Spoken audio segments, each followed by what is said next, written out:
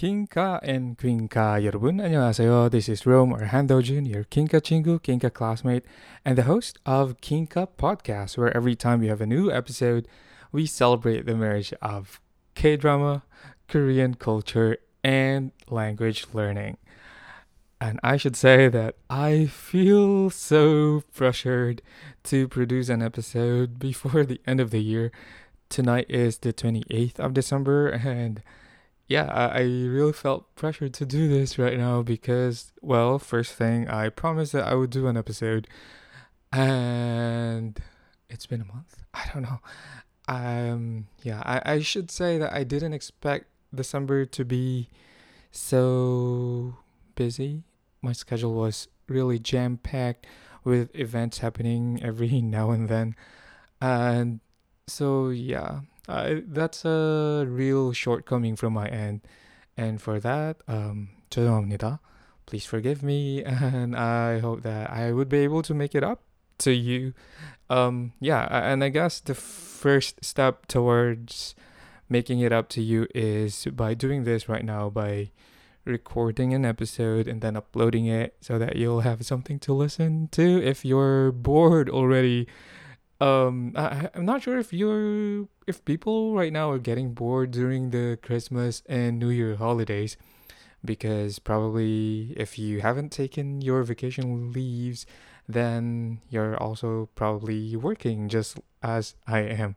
Yeah, I'm working the entire week this week, but next week I'm going to have my break for a week, and so then I'll have the first 7 or 8 days of 2023 free, sort of, because I still have things to do, to be honest, even if I'll be on vacation. But yeah, enough about that. I do remember telling you that I would talk about the K drama Shuru, or Under the Queen's Umbrella. Yeah, I hope you remember. Because if you didn't remember it anymore, then it's my fault. I have been gone for so long. Again and again and again, and it keeps happening. Toan toan to. Or is that how you say it? Anyway, yeah, so Shurup. I already talked about Under the Queen's Umbrella partially in the previous episode, in the anniversary episode, I think. So if it was the anniversary episode, that was in November 21st or 22nd. So it's been over a month since that last episode, and here I am again talking to you. And I guess it will be like this moving forward. I'd be doing just an episode a month for 2023. If lucky, I could do more. But yeah, I already said it. I'll put it on my calendar so I could plan better and do things better. Yeah, so Shurup, there's actually a lot of things that I wanted to talk about Shurup. It's just that I couldn't really organize my thoughts about this even up to this time. I haven't gotten into writing anything. I've always wanted to write stuff since, yeah, at the beginning of December, like, because it's the end of the year, so I thought, okay, I should evaluate stuff and write these things down. Yeah, I'm talking about life in general, not about Under the Queen's Umbrella, but just saying that it's the same thing for this one. That there are a lot of things I wanted to talk about in relation to K drama Under the Queen's Umbrella, but since I haven't written anything, we'll just make do with me remembering the things that I want to talk about as I'm recording this episode. So I guess first things first, the on top of my mind about the title of this K drama, Shurup. So Under the Queen's Umbrella in English, but that's not really the translation of Shurup. And actually, Shurup is not a word that a lot of people would recognize because it's not a word that people use these days. It's I do believe that it's a very old Korean word. Yeah, and it doesn't have Chinese roots. It's like a legit Korean word from the very beginning of time or something like that. And even my Korean friends who are natives, don't actually know the word shurup, so yeah, it's not something that you have to memorize or something. It wouldn't come. I mean, it wouldn't appear in any topic exam, I suppose. But yeah, shurup is an old word, and it simply means umbrella or something that you know cover that you use to cover yourself from the rain or maybe also from the sunlight.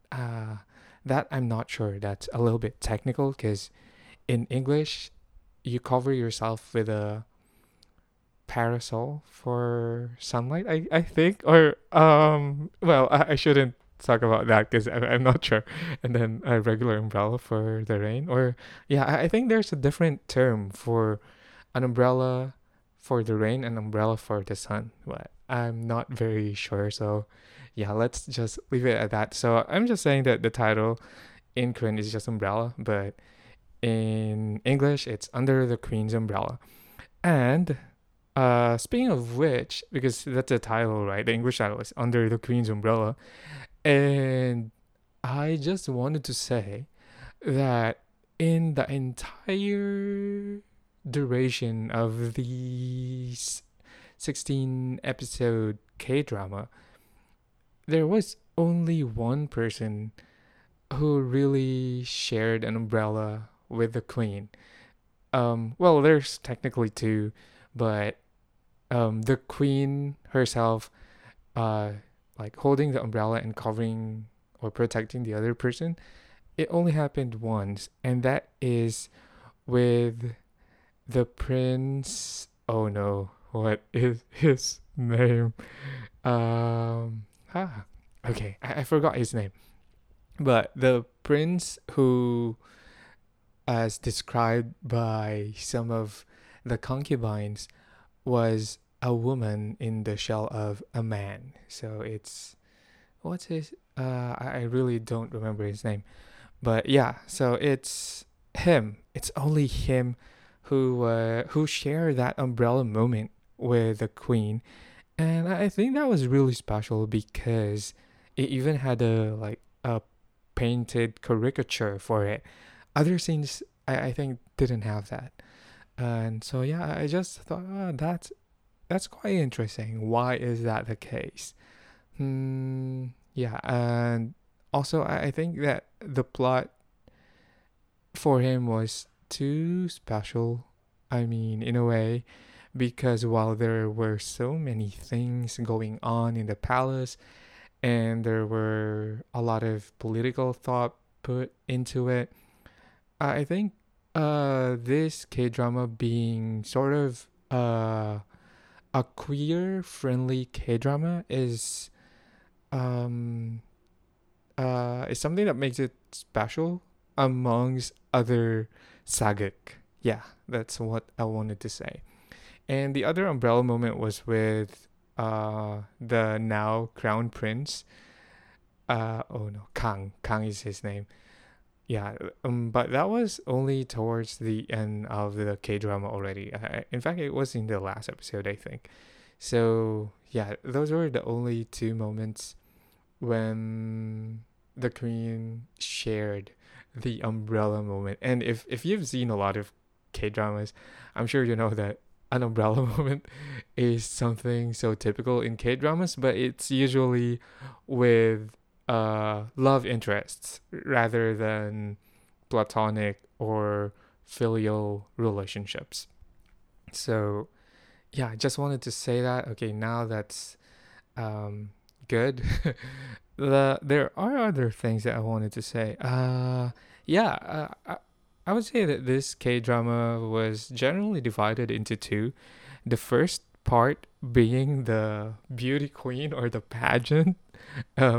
Yeah, the plot was mostly like a pageant. That was when the princess, the grand princess, together with the other princes who were like the regular princess, because you have the grand princess who are the children, who are the sons of the king and the queen herself, and then the regular princes are the princess. Okay, not princess, like princess. Okay, they sound the same, right?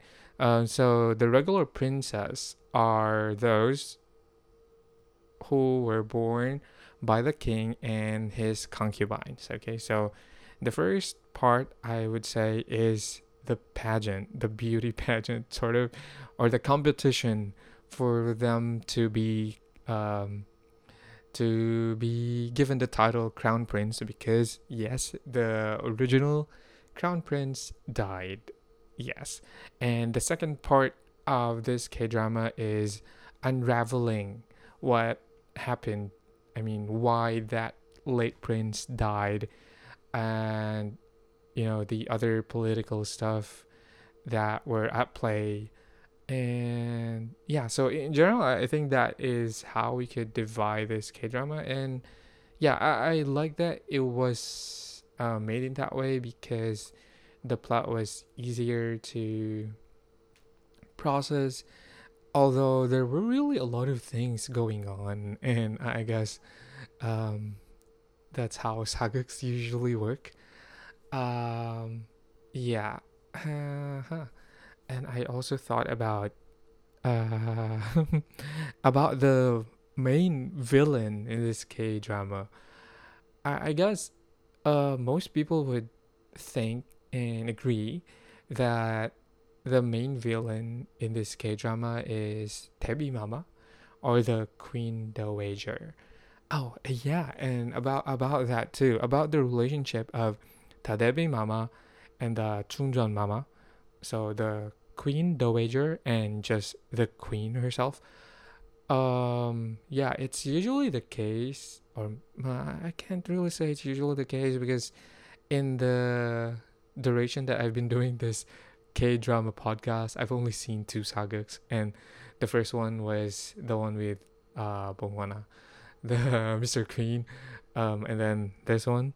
So I could only use these two as reference, but in general, I would say that in most K dramas, and maybe it's a Korean culture, wherein the mother-in-law and then the daughter-in-law are usually not very friendly toward each other. Yeah, because that's how it was for the Queen Dowager and for the Queen herself. And also the same for a number of K dramas that I have seen in the past. But yeah, I don't want to say it's cultural, because if you think it's cultural, then people would be afraid to get married into a Korean family. I mean, at least for women, knowing that their mother in law would hate them for it or something like that. But yeah, I don't see that in other cultures or in other TV series, like Filipino TV series. I think that's not usually the case. Or maybe I'm wrong.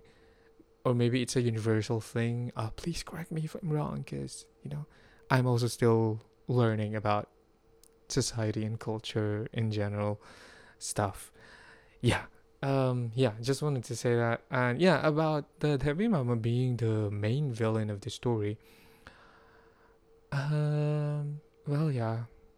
I guess you can say that she really was and is the villain from the beginning to the end, sort of, but she wasn't the only one. There were really a lot of people you could hate in this K drama. Um, but yeah, I guess for Tebi Mama, it's it's easy to somehow relate to her toward the end of the show, because she was able to show her humanity. And although it seems like she did all those things, all those heinous crimes that she did, um it seems like she did those things just to keep herself in power. But I think I would believe her when she said that she did all those things as a means to protect her son, and that she only really wanted to fulfill the dreams of her son. And maybe there's nothing wrong with that.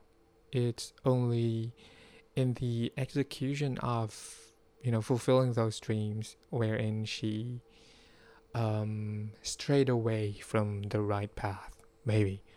But yeah, and there was this line that the queen said that, yeah, her mother-in-law was indeed wicked, but also sometimes very pitiable, if that's the right word.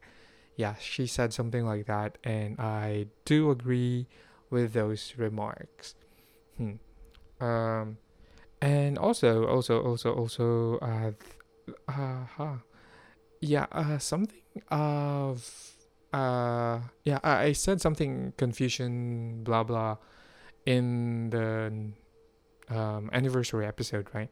Yeah, and I wanted to really talk about that because for Sagex, they often put in some valuable lessons while also introducing some very cultural things, some very Korean cultural things.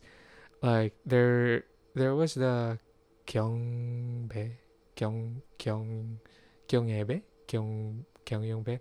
Ha, I don't remember the word anymore, but maybe it's in my notes on Telegram because sometimes I use Telegram to write down notes. Kyung something something. Wait. Okay. It seems like it's not. Kyungyong. Kaeyongbae. Kaeyongbae. So there was the word Kaeyongbae, and it's not just a word. It's actually a container, and when you put wine or some alcoholic drink into it, you can only fill it to, I think, 2/3, and then beyond 2/3, if you pour down more than 2/3 of the container, then all of the alcohol or whatever liquid you put in it will be drained down. So it's like it's teaching us about being maybe about being content and not um putting more than the limit or something like that. So what I'm saying is that Korean sagas or Korean historical dramas usually put in these kinds of things, and yeah, there are maybe confusion and or maybe just general wisdom that uh, they wanna impart with us, I guess. So yeah, that thing, and then this one is not very culture specific thing, but it's about the value of things. There was this scene when there was a woman who was selling some kind of an accessory. I, I, I don't remember how that accessory is called in Korean or in English, but she was trying to sell an accessory, but the merchant who was trying to buy it was low balling the price, and he also mentioned that the reason why he was lowballing it was because the woman was divorced and it was bad luck, blah blah blah. But then, our hero for that episode, what's her name? My goodness, this is. Oh, there was some noise outside. But I forgot her name. But later on, the crown princess, yeah, she said that the value of things are usually still the same, even if you what is this? Even if you like how do I say this in a way that the message is going to be clear? I don't remember exactly what she said, but it's like this: if you have a dollar bill, so even if I put it on the floor, I step on it, and then yeah, crumple it and stuff. If when we pick it up, like even after all those things, the value of that dollar bill is still gonna be a dollar bill. So in the same way, for that accessory that the woman had, even if she was divorced or whatever, its value would still be the same because of the material that it was made of. I think it was a gold something, or yeah, anyway, a metallic kind of thing. Yeah. So yeah, about the value of things, huh? It. I think I didn't expect to see something like that in this K drama, and I mean, it's a concept that we can also. I mean, it's a concept that I also hear from financial stuff from time to time. But hey, this is not a financial podcast. Just saying that there are those concepts that are sometimes appearing in K dramas that we don't expect. And yeah, what else? Of course, the language of this K drama, since it's a saga, is like old traditional Korean speech, which is something that you won't really hear people saying. Like how do you say ani deyo ani deomnaida ani deomnaida. So it can't be, or it shouldn't be the case, or in Filipino hindi pwede, or it's just andanda, but ani deo naum na. Okay. Yeah, it's something like that. Ani deo naum na ani deom naida, ani deom naida. I think it's like that, but it's just andanda. Well, yeah, like tishimyon ani deom naida. So if you run, you're not allowed to run, or you shouldn't run, something like that. So yeah, the point is the language. The In general, if you still don't understand, in general, the longer the sentences that you say, the more distant you are from the person that you are talking to. And distant is not about like physical distance, but it's distance in terms of relationship. Like if you're a master and a servant, something like that, or if you're friends, or if you're family members and stuff. So the length of your speech equates to the distance of your relationships, or not equates, but they are proportional to each other. Yes. Uh-huh. Okay. So okay, I think that's all about Shurup under the Queen's umbrella. And I should say that in the midst of watching that, because I spent the Christmas weekend with my family in another city. Oh my gosh, it's I thought it's gonna be quiet in this place, but now I'm hearing is that a motorcycle noise? And it's also past 10 p.m. already. But anyway, so yeah, I spent the Christmas weekend with my family in that other city, and there we had the time to watch K dramas. So we finished watching the K drama Money Heist, or 정의의 집, and yeah, I should say that it was better than I expected. Because if you remember, maybe you haven't listened to that episode because it's not in this podcast, but I talk with Anyong Tita. She's another podcaster, and she does podcasts on Korean culture and other stuff, but also a lot on K dramas. So we talked about the K drama Money Heist, at least the first half of Money Heist. And then, yeah, most of our comments back then was that there wasn't a lot of changes made to the original aside from making it more compact. But the second half of this Chungye Chib is so crazy. Like there were a lot of twists and turns.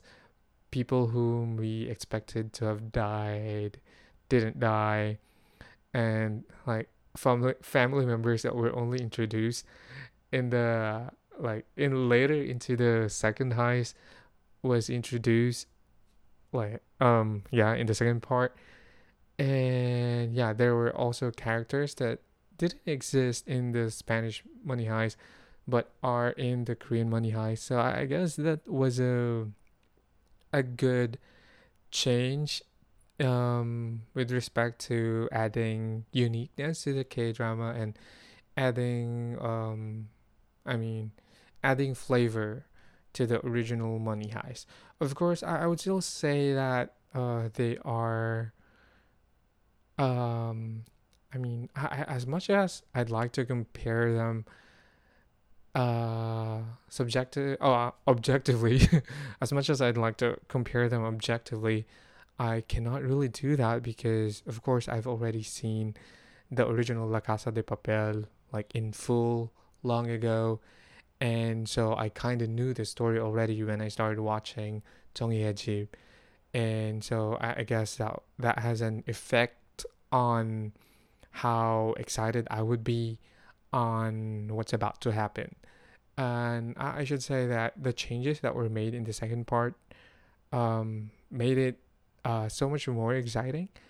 And yeah, kudos to the people who were, part of making those changes happen. Yeah, but still, I can't say that one is better than the other.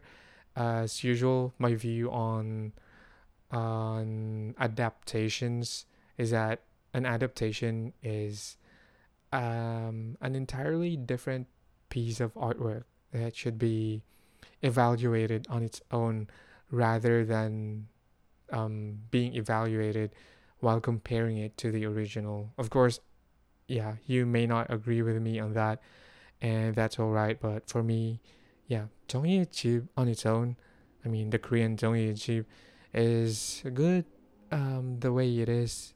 And I think more people would appreciate it, especially if they haven't seen La Casa de Papel yet. Um, like, yeah, it's good on its own. And somehow I'm curious if there will be the second Money Heist. Yeah, if they would do the second heist, which I doubt because K dramas don't usually do second seasons. But if they were to do a second season of Jonghyejip, I think I would want to see that. It's just that I'm not sure how it would be like, but yeah, I'd like to see how they would make more differences, more nuances and stuff. And yeah, I have been speaking for 27 minutes now. And yeah, I just realized that up until now I haven't even greeted you happy holidays. Yeah, so to all of you, Kinkan Kinkai 여러분, happy holidays, Merry Christmas, Happy Hanukkah, yeah, whatever it is that you're celebrating right now, yeah, happy celebration. And I hope that you are enjoying time with your friends, with your family members, and with yourself. Yeah, if you're alone and spending time on your own, yeah, I hope that you're having a great time as well. And probably I wouldn't release a different episode just to greet you a happy new year. So yeah, now I'm greeting you a happy new year. 네, 여기까지 들어주셔서 정말 감사하고요. And 내년에 꼭 봐요. Yeah, I'll see you next year. 안녕히 계세요. 바이바이. 네, 감사합니다. 사랑합니다.